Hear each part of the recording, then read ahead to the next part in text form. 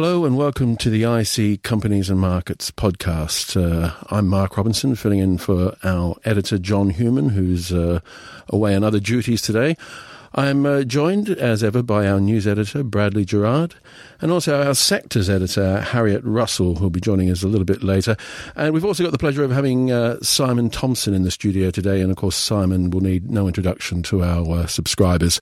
It's been a rather interesting week in the news, Bradley. I guess the one takeaway is that we should be careful of politicians that are true to their word.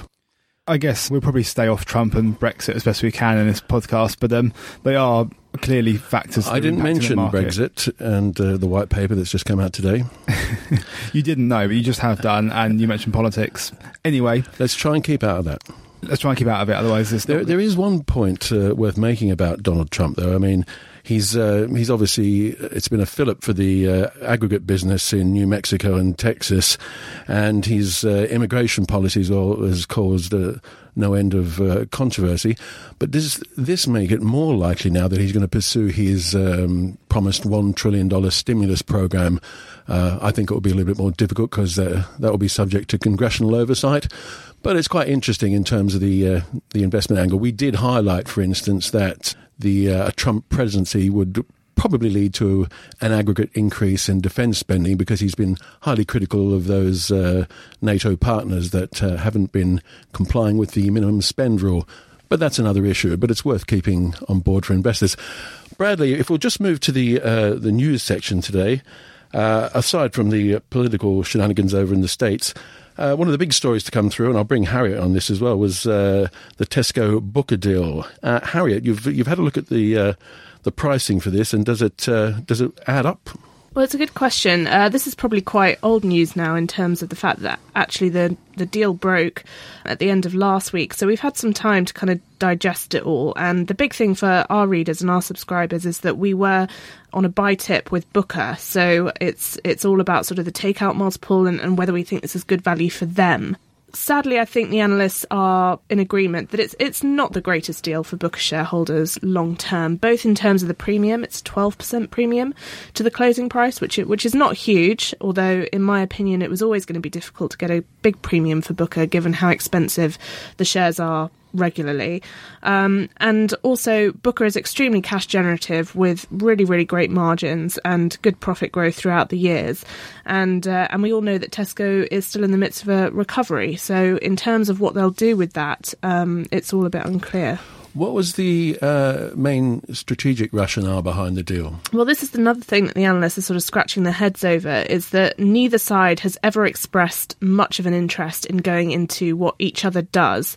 So Booker has never really sort of gone down the whole direct retail route, certainly not on the scale of Tesco. They obviously do have their convenience chains, Budgens, Lundy, but Tesco has never really expressed a direct interest in going down the wholesale route, which is really what Booker does too. So in terms of a sort of creating a supermarket conglomerate, this is almost what's happening, and the analysts are incredibly sceptical about whether for that reason it will actually even make its way past regulators. They'll have to probably jump through an awful lot of hoops, including a lot of property disposals. So that's all on the cards as well. And we concur with this, yes? Yeah, I think it will be difficult to get past the CMA. I don't think it will be impossible. We were actually talking a lot about the SAB deal that's going through with InBev at the moment, and I think it will be a similar situation in that there's going to be an awful lot of overlap. So just in terms of the estate... I think the horse has bolted with that particular sector anyway. Yeah, I mean, it's difficult, isn't it? I think what it could actually throw up for investors in other parts of the grocery market, so Morrison's or Sainsbury's even, is that if disposals are a big part of this deal to get it past regulators, then they could clean up actually. If Morrison's wants to really get back into convenience like it's already hinted it might, there might be some good properties up for grabs. Well, actually, while we're on the subject of retail as well, Harriet has penned this week's Sector Focus with a modicum of help from yours truly, and we've been just looking at the retail credit cycle really, and proposing perhaps that might be drawing to a close now, or at least about to hit an inflection point. We saw record growth in November, but we just learned recently about December's figures. There was quite a sharp contraction, which which sort of falls into line with what you've written, Harriet. Yeah, it's difficult. In terms of the lending figures, they definitely did contract, and retail sales also contracted in December. However, I always think that the November to December retail sales growth is always a very, very difficult number to actually get a true reading from in terms of the wider macroeconomic picture, because of course November now is chock full of promotional activity, with the Black Friday deals in particular. And December also has its own little flurry of promotional activity in the run-up to Christmas. So understanding quite sort of what the appetite for retail and consumer spending is, I think, is actually a lot more difficult than Christmas numbers used to be. There's a lot more sort of going on at the time, so it makes it difficult to get a straight read. But in terms of the lending figures, we were talking about those yesterday, which had come out sadly after the fact that we'd written this article, although they do largely support what we say, which is that if personal lending starts to contract, then obviously people's disposable income and sort of availability of credit, availability of spending will also contract. And this might be the big sort of silent killer that no one's actually talking about with retail. With retail at the moment, it's all Brexit-induced sort of consumer downturn, and it's a bit of a woolly term because no one really knows what that means. Yeah, exactly. Well, I guess the main thing anyway, we're heading to reporting season shortly as well, so Harriet will be looking at the transference from the top line through to earnings as well. That's always a key metric this time of year. We might move on and bring you in, Bradley, as well. There's a couple of other interesting stories this week linked to, firstly, TalkTalk. Give us a little bit of a rundown there. Yeah, so there's a bit of musical chairs going on at a couple of companies in the stock market this week. So you've got Sir Charles Dunstan, who's a well-known chap within the telecom sector. He is stepping down as executive chairman at Dixons Carphone, half of which he founded as Carphone Warehouse in 1989, to take on the same role at TalkTalk. At the moment, obviously, TalkTalk is run by Baroness Dido Harding, who hasn't had the easiest stint at the group. She was criticised quite heavily in 2015 when the company suffered a cyber breach. She's going into all the statement said was she was focusing more on her public service. I don't quite know what that involves, but that's what she's going to be doing. And then over at Dixons Carphone, you've got a former BT chief executive, Lord Livingston, who is taking Sir Charles's current role. So yeah, a bit of moving and shaking in the sector there. I guess it's very interesting because obviously Sir Charles has done a fantastic job at Carphone Warehouse, and his influence at Dixons Carphone, which has been merged for 2 or 3 years now, has also been very good as well. I think he will stay on as a senior advisor, which will give some reassurance, I suppose, to Dixons Carphone shareholders. But it's interesting that he's sort of slowly stepping back slightly from the business. Poor Dido, though. Poor Dido, yeah. I mean, she's, it's just been one of those things. I mean, any company can be the subject of a cyber attack. I don't think it would be correct to say that any company is entirely immune. It's just the way in which you handle that. I mean, I remember at the time she was on TV very quickly telling the news outlets that they did sort of communicate this as quickly as they could, and not much sort of sensitive information was taken, but there was still a sense that it wasn't dealt with as properly as it could have been by TalkTalk. So that's been a bit of a problem, and also they're facing a very competitive market at the moment. I mean, sort of the whole telecom sector. People are demanding more from their television offering, their internet offering. They want bundles, packages, and it's just becoming a very, very tough sector to operate in. Well, yes, I think Megan Box will be talking about that very issue in the next couple of issues, I believe. Speaking of which, a news spotlight this week has been put together by Megan, and with the Six Nations starting this weekend, it's topical. It's entitled, Has Live Televised Sport Had Its Day? What is Megan covering here? Yeah, I mean, it's a really interesting thing, actually. It's a great article. It's definitely worth reading the whole thing and looking at the fantastic chart that Megan's put together there. It just really looks at the really quite insane amounts that companies such as Sky, BT, Setanta Sports, etc. spend on the rights to broadcast things like football matches and rugby matches, cricket matches, what have you. And we've got some really, really good figures here from the Premier League, which just kind of show the remarkable rise in the cost of buying the rights to show these fixtures. Sky's broadcast the Premier League since its inception in 1992. And back then, it paid £38 million for the rights to the season. Whereas today, that sum would get you just 3 games. Yeah. So the rapid inflation in that is remarkable. And I guess it's been helped by the fact that BT Sport I do remember at the time that was seen as an extraordinary amount to pay for TV. Well, it absolutely was. And I guess, that's not the only thing that's inflated by an extraordinary amount in the past, 20, 30 years in football. Players' wages as well. it's all becoming a very, very expensive thing to be involved in any sense whatsoever. But obviously, as an investor in something like BT and Sky, it's very, very... It's a key part of what they do. So it's very important to kind of understand the amount they are spending on this, and also actually how worthwhile it is, because actually last year there was quite a dip in some of the viewing figures for football.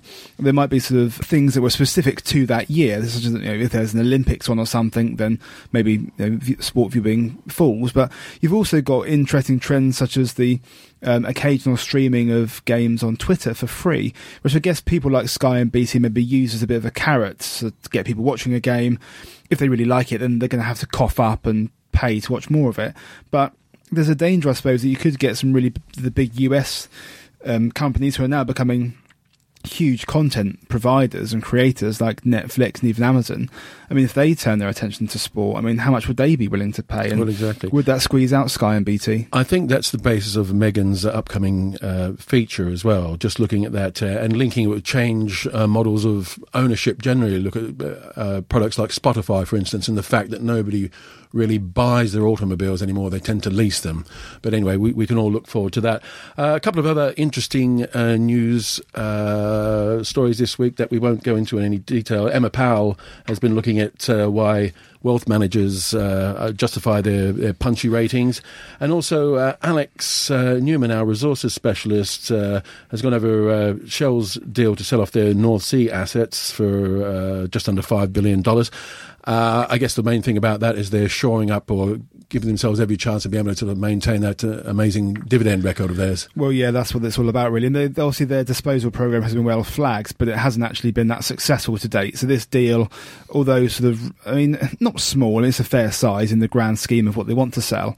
It's obviously a step in the right direction, which investors will be pleased about, especially those who, as you say, rely on its dividends. And you mentioned Emma's piece on the wealth managers, that also a really interesting sector at the moment, given obviously we've had stock market highs in the US and UK recently. So she's just really analysing the question of whether wealth managers are worth the demanding premium they're trading on given market highs. And as you alluded to at the start of the podcast, with politics being an uncertain beast at the moment, and the potential effects that can have on stock markets, being invested in something which is geared into the markets is something that people need to be aware of. Well, so Simon Thompson will be in a moment to talk about some other punchy ratings elsewhere, but I think that's about it for the news this week. It's interesting looking at the economics pages this week, because Chris Dillow has been looking at retail markets as well, which feeds into Harriet's piece too, so that's worth a look at. I guess, before we pass on to our own stock picker, Simon Thompson, one thing that is interesting as well that caught my eye this week was Neil Woodford's launch of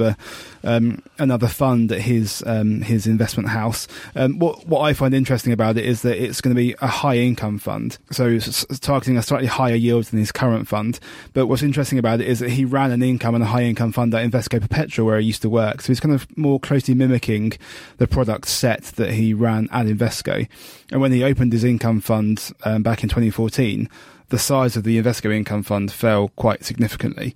So it'd be very interesting to see if that trend is repeated when Mr. Woodford's higher income fund is not called that, but it'll target a higher income when that launches. Interesting to see if that happens again. Yes, certainly our readers will be interested to take a look at that as well. Actually, I do note in 7 days that you mentioned that Greek bond yields have spiked again as well, but we can cover that in another time, another place. But we'll bring in Simon Thompson now. Great to see you again, Simon. In your comment piece this week, it's going to attract a fair bit of interest, I imagine, because you've looked at a market strategy note published by Gresham House that draws some parallels with your own philosophy on investment. This note dropped into my inbox a few weeks ago, and there's some striking similarities between the investment strategy being pursued by these very smart fund managers and what I'm actually doing as well. Their contention is that the rotation from growth stocks to value stocks, which started at the end of last year, is actually going to gain traction this year. And it's not without foundation, this view. Firstly, since 2011, which, if you remember, the Eurozone was in crisis, Greece was about to be thrown out of the EU, the Euro could have collapsed. And then pursuant of that, we had some pretty weak economic figures from the Eurozone, and some countries were flatlining and going into recession. But during that period, interest rates, long bond yields were falling. And by the summer of last year, post the Brexit vote, German 10-year bond yields were actually negative, 51 basis points for 10-year bond yields in the UK, 130 basis points in the US. So these were record low bond yields. Now, what happened between 2011 and 2016 was that investors, with all this cheap money swirling around, were pushing their cash into growth stocks. Yeah. And it wasn't because of the earnings growth of these companies. It was okay, the earnings growth, but it was multiple expansion, so they were paying a higher and higher price. And Gresham House's fund managers, their contention is that it's actually hit a peak. Yeah. And from this point onwards, the way you're going to make money from the stock market is focusing on value stocks, and within that segment, small cap value stocks. And to put this into perspective, in terms of the ratings, the FTSE All-Share Index forward earnings multiple is 15.5 for 2017. But if we look at on a cash profit to enterprise value basis, that's market value plus debt, net debt, or less net cash, the FTSE All-Share Index is trading on 10 times cash profits to enterprise value. Companies worth over £250 million are trading on over 12 times cash profits to their enterprise value. Those worth less than £250 million, so the small cap minnows in the stock market, 7 times cash profits. So basically, we've got a value theme here, that there's an undervaluation of value stocks compared with growth stocks. And I think these fund managers are right. Yeah. So what was the psychology, do you think, when people were, okay, you were saying that interest rates had hit sort of record lows and people were actually prepared to pay a higher multiple for these growth stocks? Well, the momentum strategies as well, Mark, which worked fantastically well for periods of time. So you're either following companies that share prices are doing well or doing badly and shorting them. So there's momentum trades actually driving these higher multiples people were willing to pay. But the key thing to remember is that if you buy a growth company, so that's basically a high price to book value company, you're actually discounting back the profits or the cash flows that company's making a certain discount rate. Mm-hmm. And the higher long bond yields go, the higher the discount rate, you're actually discounting those cash flows back to actually get a present value of those cash flows. And my point is, given the movement in long bond yields that we've seen since last summer, then people are going to be more reticent about paying high earnings multiple for growth stocks than they were previously. And so we've seen that transference over to value stocks where at the fourth quarter of last year. At the end of last year, we saw the outperformance of growth versus value. This isn't just in the UK, by the way. This is MSCI, yes, World Index, growth versus value. So it's across the board. But no, the outperformance of growth versus value is actually stopped, and value is actually now doing better. Well, you've identified a few companies that fall within that category there. I mean, what do they share in common, or did you find any commonalities? Well, this is another theme that the fund managers at Gresham House have some commonality with my own strategies. Is I look for cash-generative companies, high earnings yields, so low P ratios, but with potential for above-average earnings growth. So the future earnings of those companies are being mispriced if they actually deliver on that earnings growth. Okay. I'm looking for companies that special situations where they can actually return capital to shareholders. And once they actually do so, investors will actually focus on the remaining businesses and the earnings power of those businesses. So that can be a catalyst for a re-rating. Yep. So there's key things in this article that I actually pinpoint if you're actually a stock picker to actually look out for if this growth to value rotation gains traction this year. Okay, that's certainly one to keep an eye on. And actually, we'll just segue on to the main feature of this week, and it's obviously one that our readership will be looking forward to getting hold of, and it's your bargain shares issue. So, what were your findings? What were your findings here? Just to explain to the readers what this portfolio, which we do every year at this time of year, is based on. It's based on the findings of Benjamin Graham, who's known as the grandfather of value investing. He actually taught Warren Buffett, the sage of Omaha, the most successful investor in the world that we've ever seen.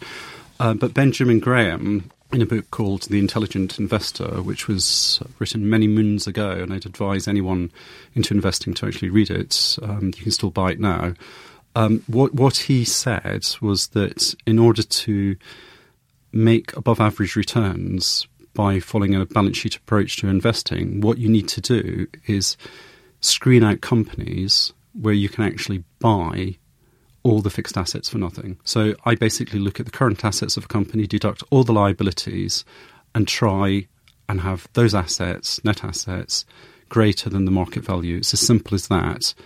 And this strategy has stood the test of time. Yeah. It's over a 1 year period. The first year of these bargain share portfolios over the last 18 years has delivered an average return of around about 20%. It's beaten the FTSE All Share in that 1 year 14 out of 18 times.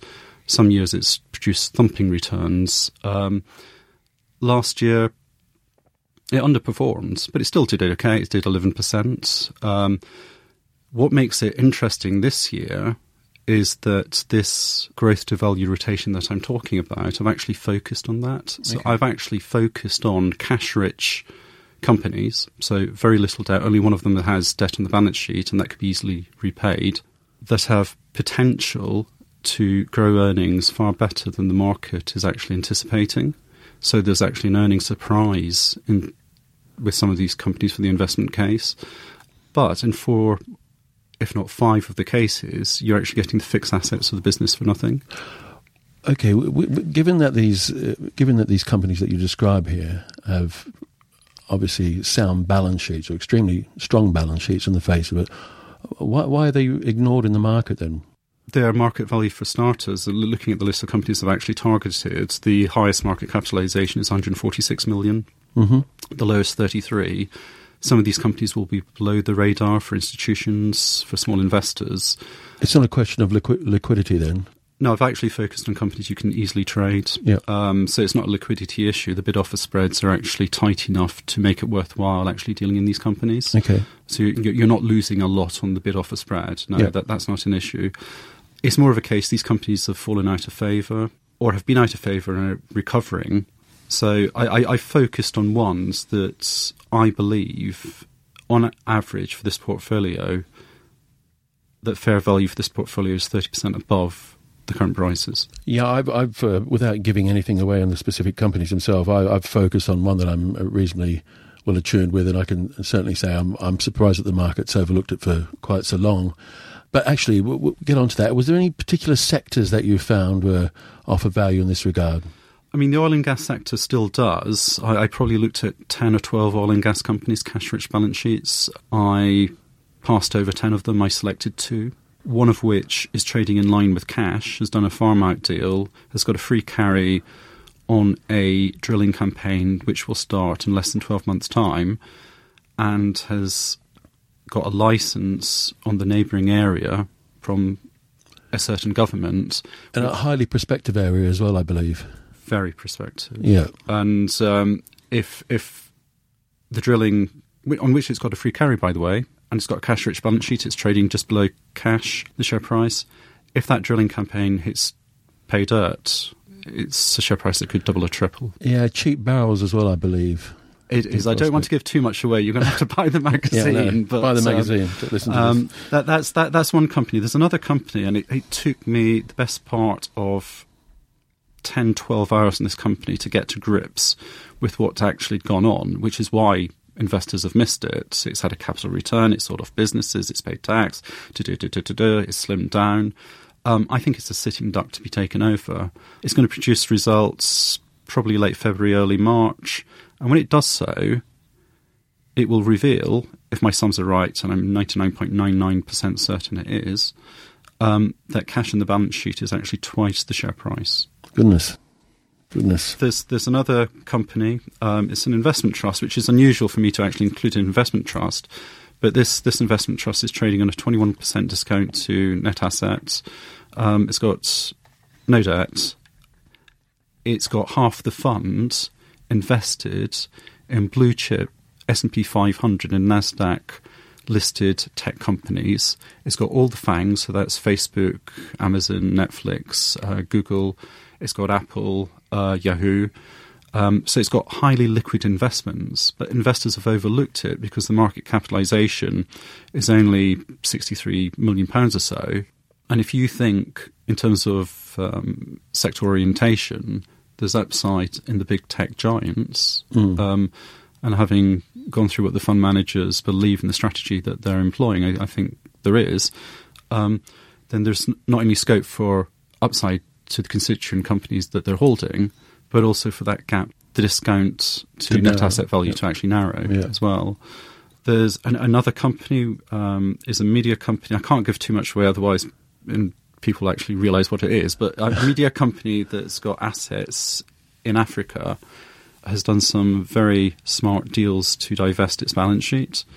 And if I'm right, the remaining businesses, which are highly profitable, they're earning something like, in sterling terms, using current exchange rates, something like £23 million a year worth of cash profits. These businesses are effectively net of cash on the balance sheet being valued at about 2 times cash profits. I've found a company listed on AIM that's trading. Its market capitalisation is just above its cash balance, despite the fact it's got profitable businesses, it's restructured, it's taken out costs, it's got new management who've been buying the shares as well, by the way. And it's trading at something like 3 to 4 times cash profits, with potential for this year for recovery in profits. And that's basically what Benjamin Graham says. He wants a margin of safety built into the price that you're paying for these companies in the first place, so that when trading actually improves, people will actually recognise the improved trading, pay a higher earnings multiple for these companies, and recognise the value in the balance sheet too. So you get a double whammy. For your money. When I looked at this, what I found interesting was only really probably 2 companies, if I'm honest, that I could have told you what they do. So I guess there is some hard work to be done here to find these shares. There is a strategy to do it, but it's not just dead simple, is it? You have to do a bit of work to unearth these types of stocks. No, absolutely, Bradley. I probably put more work into this portfolio than any other one that I've ever done for the IC. In terms of hours, we're looking between 100 and 110 hours worth of equity research and writing on this feature. It's a mammoth feature. It's about 13,500 words, 14 pages in the magazine. It's one of the biggest features we've ever done. So you know all this for £4.90? It's a bargain price, like the shares. Like the shares themselves. Well, actually, Simon, I think that's just about done us here, because if you talk any more, people will be able to actually guess these companies won't go out and buy the magazine. But thanks very much. It's absolutely fascinating, Peter, and Bradley and I are just going upstairs to ring our brokers now. Yes, hopefully next week we'll see the return of our sainted editor, John Human. But I commend this week's magazine, particularly because of that bargain shares feature. Absolutely fascinating. Only £4.90 at all respectable news agents. There's a host of reading in there. But until next week, thanks very much. When you make decisions for your company, you look for the no-brainers. And if you have a lot of mailing to do, Stamps.com is the ultimate no-brainer. It streamlines your processes to make your business more efficient, which makes you less busy. Mail checks, invoices, legal documents, and everything you need to keep your business running with Stamps.com. Seamlessly connect with every major marketplace and shopping cart. Schedule package pickups and see your cheapest and fastest shipping options from different carriers, with rates up to 89% off USPS and UPS rates. And with the Stamps.com mobile app, you can take care of mailing and shipping wherever you are. Make the same no-brainer decision as over 1 million other businesses with Stamps.com. Sign up with code PROGRAM for a 4-week trial, plus free postage and a free digital scale. No long-term commitments or contracts. That's Stamps.com. Code PROGRAM.